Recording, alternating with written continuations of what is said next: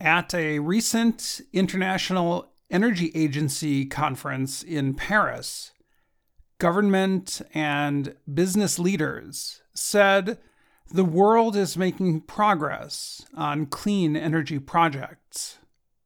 However, the world's energy demands keep growing.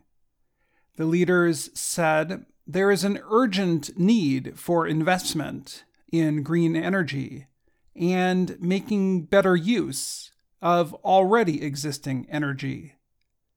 So, how are U.S. universities preparing their students to work on renewable energy projects?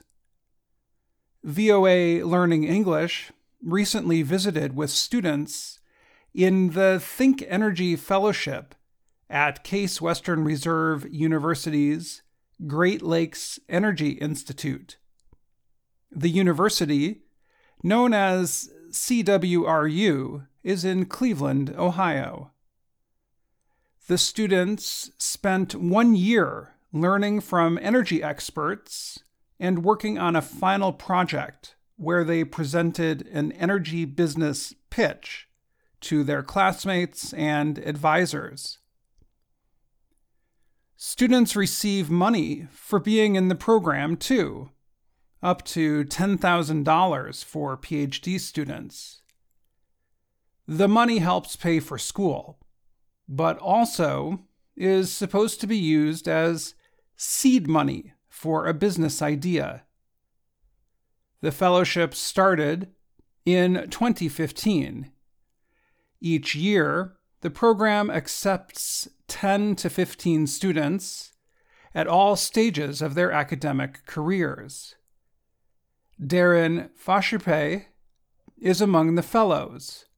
He is working on an advanced degree in biotechnology.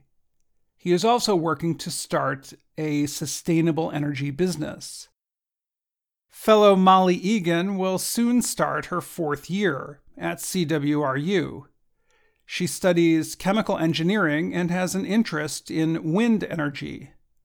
And fellow Natasha Rouse recently completed her PhD studies. She will continue working on mechanical engineering, robotics, and machine learning projects.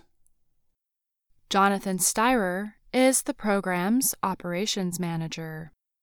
He said the goal is for students to incubate an idea and turn it into a business.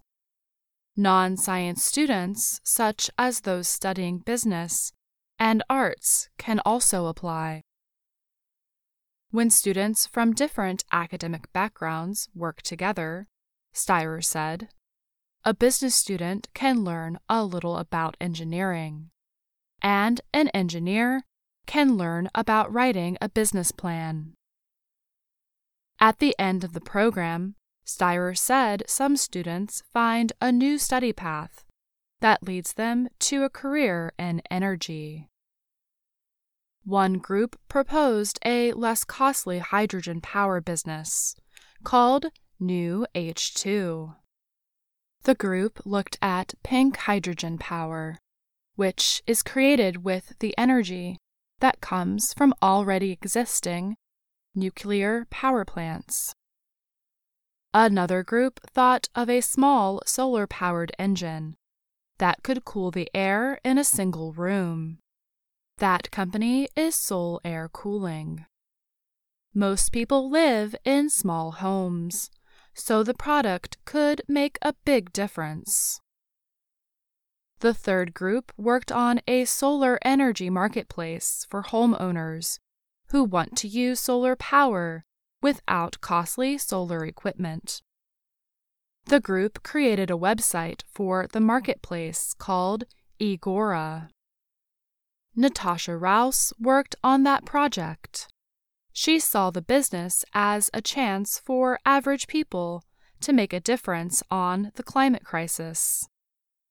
Frameworks like Egora will probably pop up in the next 5-10 years regardless, and those offer people kind of a lower stakes way into this space, right? You don't have to spend tens of thousands of dollars to put solar panels on your roof. Molly Egan worked on New H2. For many energy projects, the proof of concept and technology are right there, she said. But there are barriers to progress. She said the U.S. electricity grid is outdated, as are rules about how to sell and provide electricity. There are similar programs at other universities, including Carnegie Mellon in Pittsburgh, Pennsylvania, Columbia University in New York City, and the University of Rhode Island. One engineering school leader likes the fellowship model, but wonders if it goes far enough. Ron Harichandran is the leader of the College of Engineering at the University of New Haven in Connecticut. He said most universities in the U.S. do not yet have a clean energy field of study. Maybe they should, he said. He said the world needs major change in the way it produces and uses energy, but he worries that universities are a little bit scattered in how they are training students. Perhaps, he said, mechanical engineers should be working on wind turbine projects. Electrical engineers should be learning how to move solar and wind energy back into the electric grid.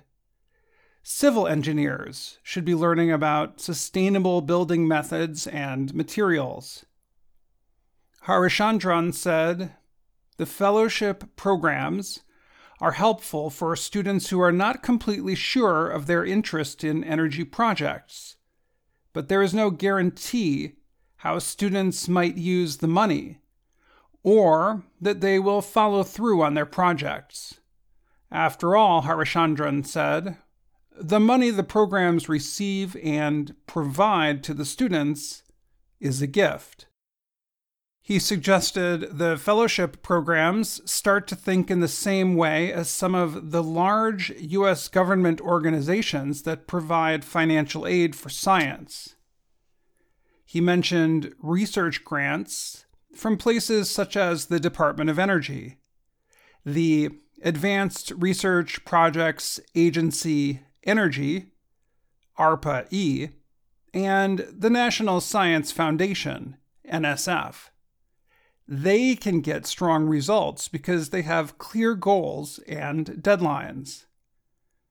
For example, a research team at CWRU recently won a grant of nearly $1 million from the NSF to work on a sustainable manufacturing project in Ohio.